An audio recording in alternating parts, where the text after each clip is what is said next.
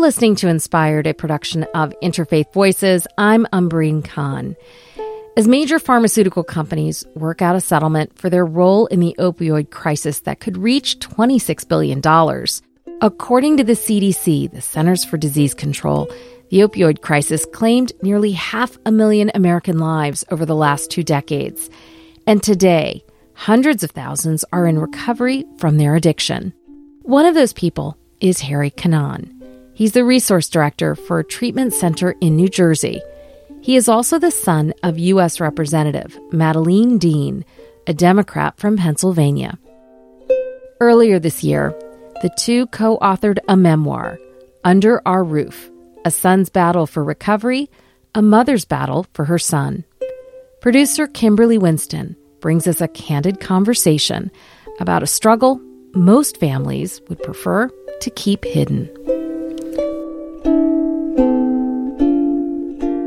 It is nearly impossible to accurately portray the paralyzing fear a parent feels for a drug-addicted child. The constant worry, the sleepless nights, the demoralizing sense of failure, and the gut punch of family betrayal.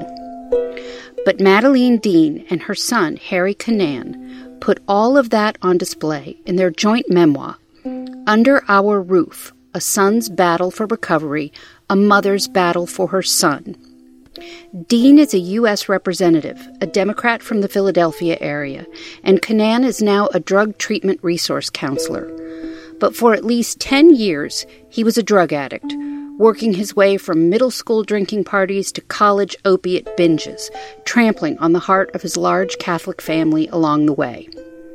One constant of both Madeleine's fight for her son and Harry's return from self-destruction was their faith. Here's Madeleine reading a passage of the book that shows the centrality of faith to their story. I have a favorite part of our Catholic Mass. Just before communion, when the praying is almost complete, we say, Lord, I am not worthy that you should come under my roof. Only say the word and my soul shall be healed. I love that image, how it sums up my faith. Humility and infinite possibility all at once. Years ago, after the Vatican II Council, the phrase was simplified to, Lord, I am not worthy to receive you. And I thought it a dumb modernization. I was pleased when the old image of Jesus coming under our roof returned. To this day, it makes me cry when I hear and speak it aloud. Are you crying right now? Oh, well, I can't help myself. Darn it, I thought we'd get farther into this interview. All right. You had to start with that, didn't you? I'm sorry. It jumped out at me because of the double meaning. Correct me if I'm wrong, but I think one of the things you're saying here about Under Our Roof is the fact that opiate addiction came under your roof despite all the advantages that you and your family have. So tell me why you chose this title for this book.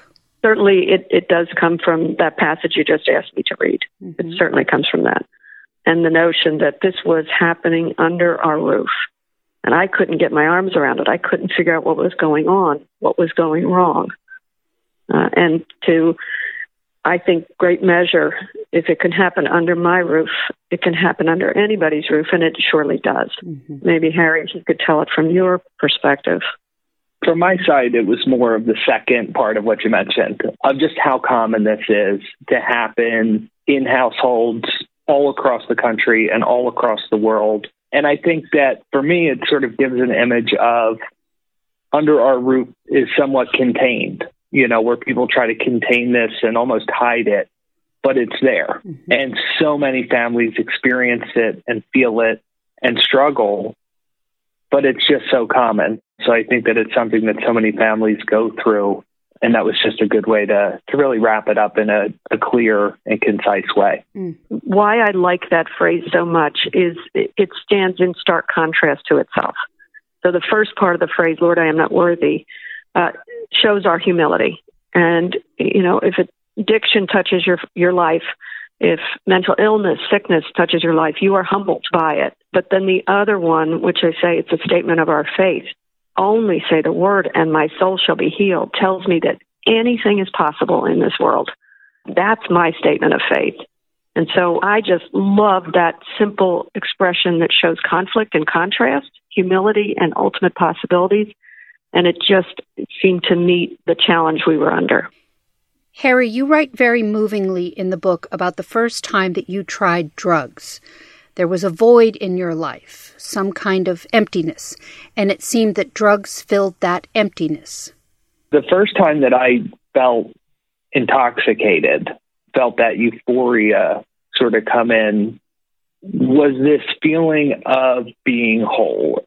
And you mentioned the void, and I think, as a young child growing up, that's not something that I could place or understand or even know that was there.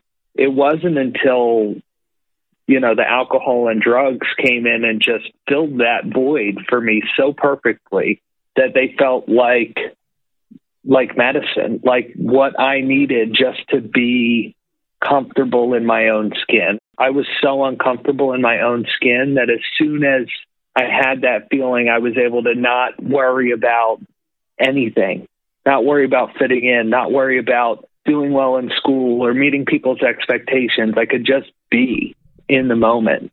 And that was a feeling that I chased for years afterwards.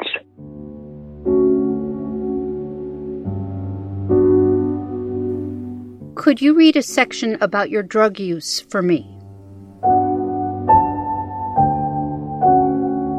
When you're using, each day feels like a hurricane. Every call, every conversation could be the one where you're confronted with the truth. Not the truth as you see it, but the truth as it is seen from the outside. The fear of getting caught consumes you. You can't stop chasing, you can't stop lying, and you can't stop using. To stop is to risk being exposed, so you continue to spin. As desperation took over, it became easier to cross new items off my list of nevers. For one, I started stealing. In the past, there were times when I took cash and drugs from dealers or friends who I thought wouldn't notice. They were the kind of guys who would steal your wallet and help you look for it. I knew because I was one of them. It was easy to justify that these people deserved to be robbed, but that line soon became blurred. I reasoned that stealing for my daughter's formula and diapers was okay, even noble, ignoring that my entire paycheck had gone toward drugs. With this new thought, everyone became fair game. And now the targets in my crosshairs were the people who loved me the most.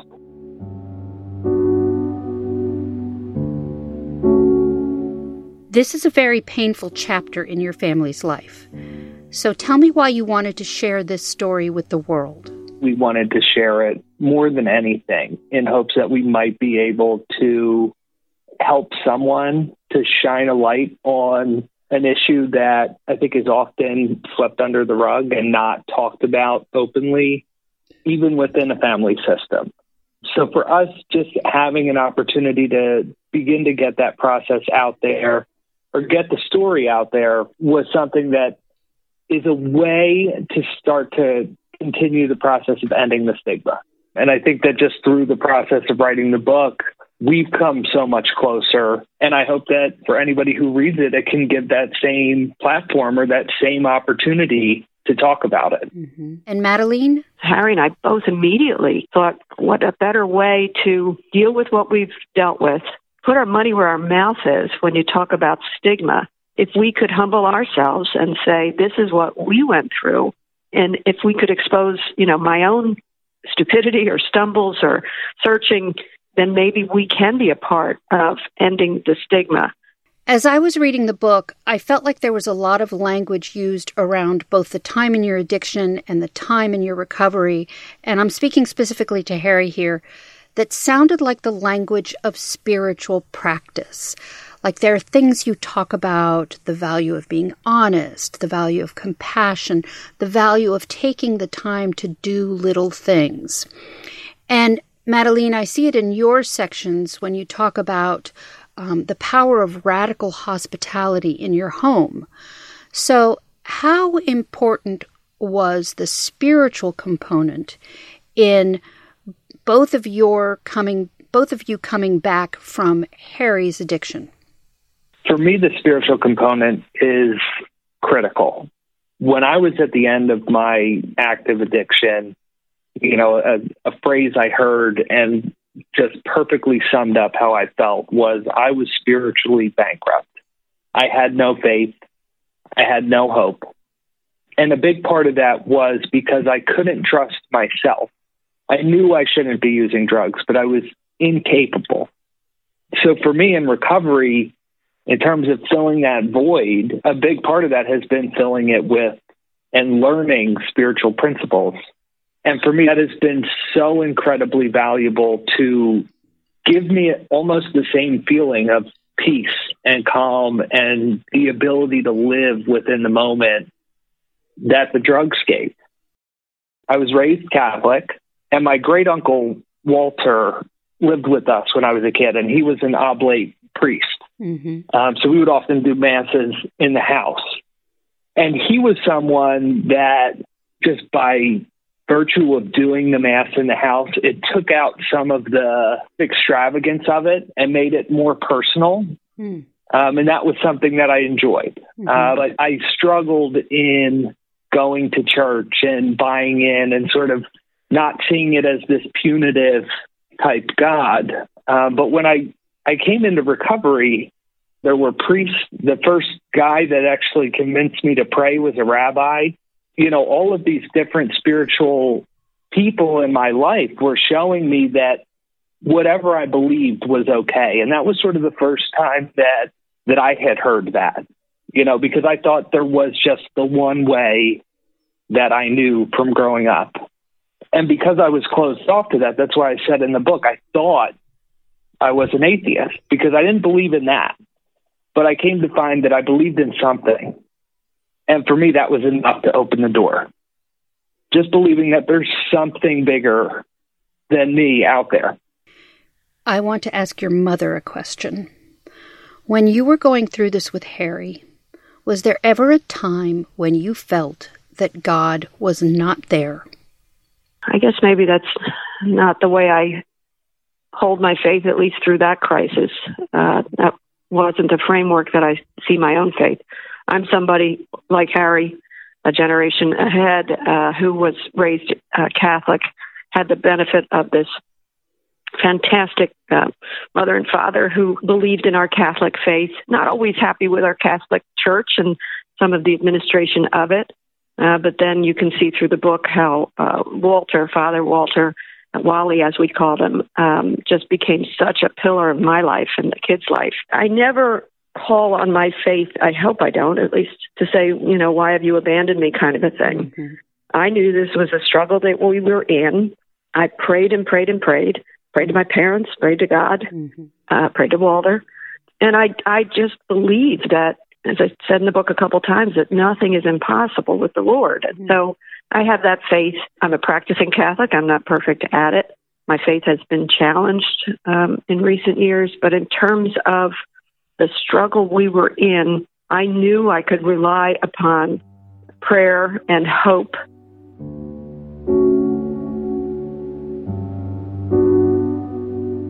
I consider my faith a real gift in my life. I think what this experience did for me was just really redouble my faith. And I don't mean by that I go to Mass every Sunday, because I don't.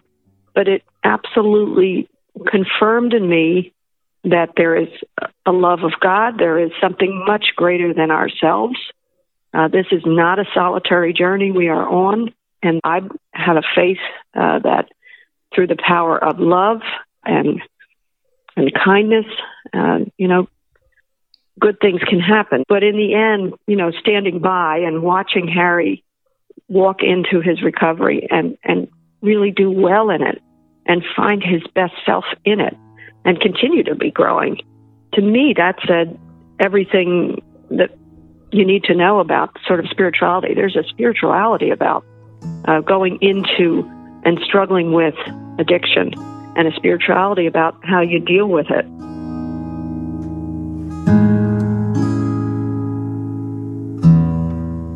Madeline Dean a U.S. representative from Pennsylvania, and her son, Harry Cannon.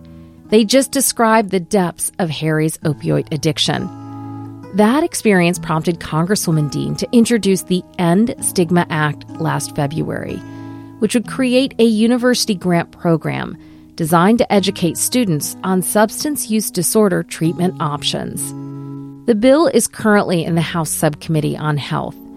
Stigma is a barrier Dean sees as central to tackling the crisis. Let's get back to the conversation with producer Kimberly Winston.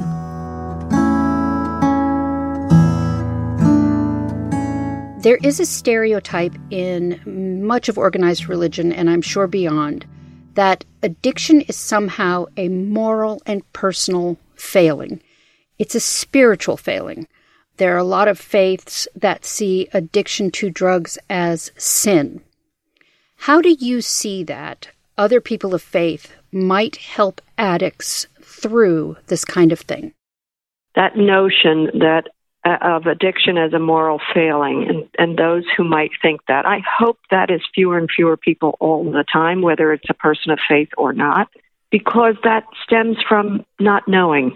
It stems from an ignorance that many people could suffer simply because they don't understand that addiction is a disease of the brain. It's actually a disease, just as you wouldn't criticize me if I had cancer. I hope no one would criticize me if I am addicted or am an addict. It also has always struck me as the antithesis of my faith, because I think my faith teaches me not to judge someone else. It implores me not to judge someone else. And part of our job, I think, is to shine a light on what addiction really is. It is not about our moral fiber or being, about a belief in faith or a failure of faith. It's absolutely a disease, and we have to learn more about it. And Harry? I think that is a huge component of the stigma. For me, one of the most eye-opening experiences and something that was said to me that completely opened me up. When I was in treatment, I went to Caron Treatment Centers, and there was a priest there. He had been there forever. And Father Bill approached me, and he just said to me, "Harry, you're not a bad person trying to be good. You're a sick person trying to be well."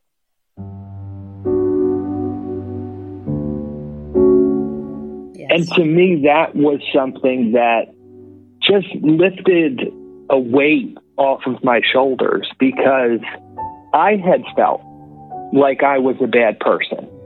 I was raised in the church. I was raised by wonderful parents. I knew what was right and what was wrong.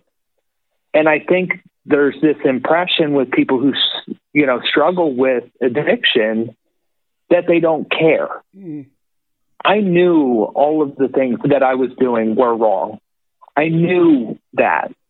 And it was painful every time I did it. But I was in a position and a time in my life where I couldn't see another option. With opiate addiction, the pain of withdrawal is severe. The physical pain and the mental torment that comes along with that can convince you to do some really horrible things. And I think that having leaders of faith, having these views is something that's really dangerous, because it keeps people from asking for help and it keeps people from reaching out. And I can tell you from my experience that I no longer do the things that I did because I was given the opportunity to receive help and to find a new life.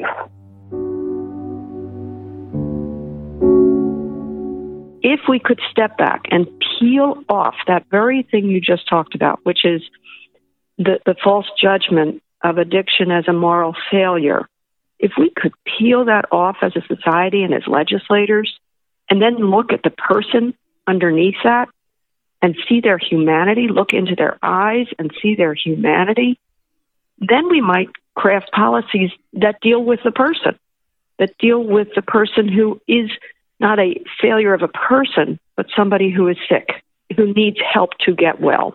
We have to seek and deal with people in a compassionate way, to see their humanity in order to solve problems, not lock them up, not see them as the other or the lesser or the failed. They're all a part of us. And the sooner we understand that, the sooner we're going to have safer communities and healthier communities. Which brings me to page 192, where you, Madeleine, talk about some of the legislation you'd like to see. And if I could get you to read this? The numbers are staggering. Each year, gun violence steals 40,000 lives and wounds another 100,000 people, with countless others terrorized and traumatized. Drug overdose claims nearly 70,000 people annually, and that's even before considering many other forms of addiction. Remember the world's response when 2 Boeing aircraft crashed within months of each other, one killing 346 souls? The world leaped into action. Under immense public pressure, government agencies forced the company to ground that plane. Overdose and gun violence should be no different. In each case, a jetliner of souls is crashing down on our country every day. How can we surrender to this? How can we accept it as our new normal? What we need is a similar response, an urgent grounding of the things in our society that fuel these crises. So we just had a change in the administration with the election of Joe Biden and Kamala Harris. Now, like you, he is also a practicing Catholic. And like both of you, he's been through some pretty serious personal tragedy in his life.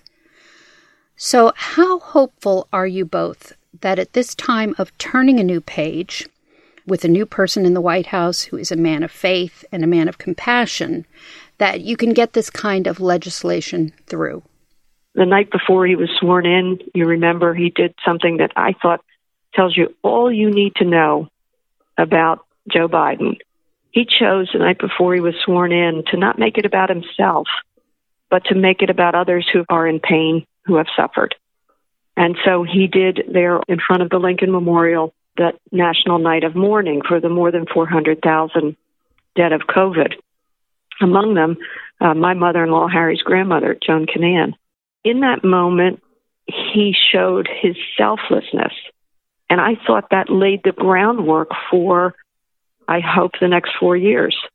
That in remembering and in grieving and in mourning that which is painful and hurtful, we actually will heal. So I have great hope, and I don't mean this in a political way, but I have great hope that what we do and the lens through which we look will have an important filter of compassion and a recognition of humanity in our legislative work and in the rest of our lives. Harry, do you have anything you want to add to that? I'm optimistic that maybe in this new administration, there might be less distraction from the real issues so that we can focus on these things and come together. I think there's consensus now that the so-called war on drugs did not work, will not work, and we have to come together and find creative solutions and have people begin to talk about this in a more open way. Harry, would you go to page 187 and read for me that first paragraph? Back in rehab, the counselors had said that if I stayed committed to recovery, holding on to it as my top priority and taking suggestions from my sponsor and new friends, the desire to use would eventually lift. Don't leave before the miracle happens, they would say. When I first heard this, I considered it complete and utter bullshit.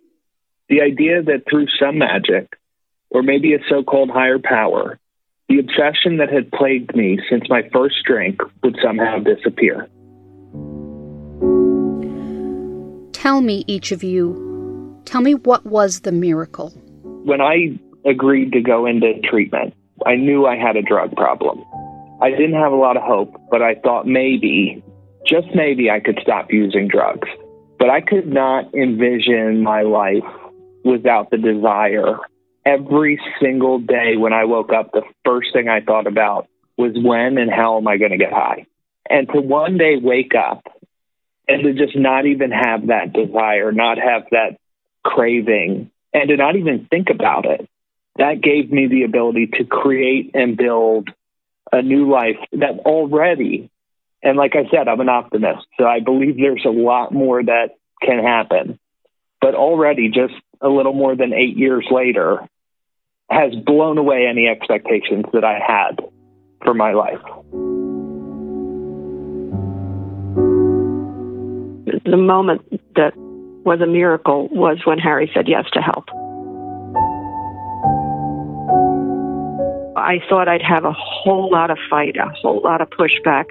No, Mom, you've got it all wrong. And when I said to him, Harry, I know it's drugs. I don't know what else to ask, but will you go for help? And he said, yes. Literally, that single word to me was a miracle. There were a series, a chain link of miracles that was taking place, that he stayed with recovery, that he went on to the next level of recovery, that he went on and got a sponsor and went to meetings and started to be healthy and thrive. For him to been doing so well in his work and met a wonderful person in Juliet, and the beautiful life they have, raising Aubrey and now Sawyer, another one on the way. This is a series of miracles. But I will say the one that really shone bright was when he said yes to help. After Harry left the drug treatment center, Pope Francis came to Philadelphia. And Madeline, you were dead set on being in the same room with him. You got an invite to be present when Pope Francis visited some local inmates. And as he sometimes does as a gesture of love and humility, he washed their feet. Madeline, if you could go to page 207, and if you could read that section for us. This is quoting the Pope. Mm-hmm. Any society, any family which cannot share or take seriously the pain of its children and views that pain as something normal or to be expected, he said, is a society condemned to remain a hostage to itself, prey to the very things which cause that pain. Then he taught from the gospel story of Jesus washing the feet of his disciples. In those days, washing the feet of one's visitors was an important custom. Washing someone's feet, the Pope said, was a sign of welcome. And to Jesus, it was a sign of an even more important truth, that none of us is above another. The Pope preached that life means getting our feet dirty. Sometimes we take the wrong path, like the inmates gathered in that room. But Jesus wants to wash each of us clean, to heal our wounds no matter what, no matter where our lives have taken us. Quote, Jesus comes to save us from the lie of thinking that no one can change. He offered those words to the prisoners, yet they were meant for us all. How do you see those words working in your life today? Like I said, I'm not a very religious person, but I think the message here is clear. As a society, going back to just the idea of compassion and empathy, we need to be more willing and open to looking out for other people. And sometimes extending a hand, even if they're not ready to receive it. Because for me, none of this process was my own doing. I had to do work in order to, maintain my recovery, and I still do. But I wasn't capable of this on my own. And I think that is just such a valuable message. What would you say to families like yourselves that are going through something like this, where a family member has addiction? What is for each of you the most important thing that you think they should know? It is a single word of hope, that there is hope. And hope comes from oftentimes being vulnerable. I was vulnerable to learning my mistakes and my failures in trying to figure out what was going on.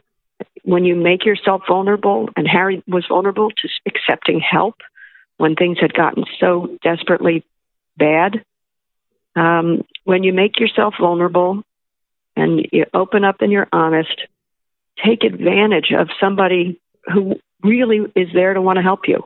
Don't think that you are not worthy of that help. Don't think that I'm just an awful person and the world will be fine without me.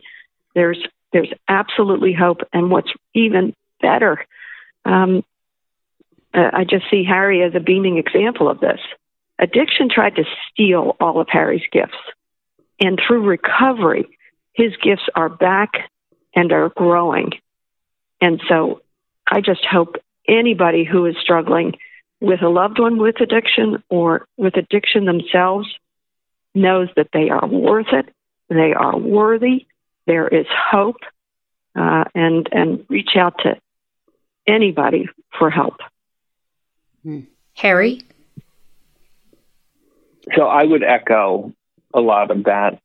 I was incredibly hopeless and I couldn't see that. And I think that just being able to try to offer hope and see that there is a possibility to break this cycle, there is an opportunity to get out. I mean, that's the biggest thing, is it's not over and there is always hope. And I think the second thing that I would just say is, that I found out sort of through being in recovery is just how many resources that are actually out there, from treatment centers to therapists to psychologists and psychiatrists, support groups. There's many, many pathways towards recovery, just like there's many pathways to spirituality through religion or otherwise. There's a lot out there. If you or someone is struggling with this, try to find somebody that you trust, anybody that you trust, and try to open up a little bit. And it takes that vulnerability, and it's a very scary thing to do, but there's a lot out there. And you're not alone.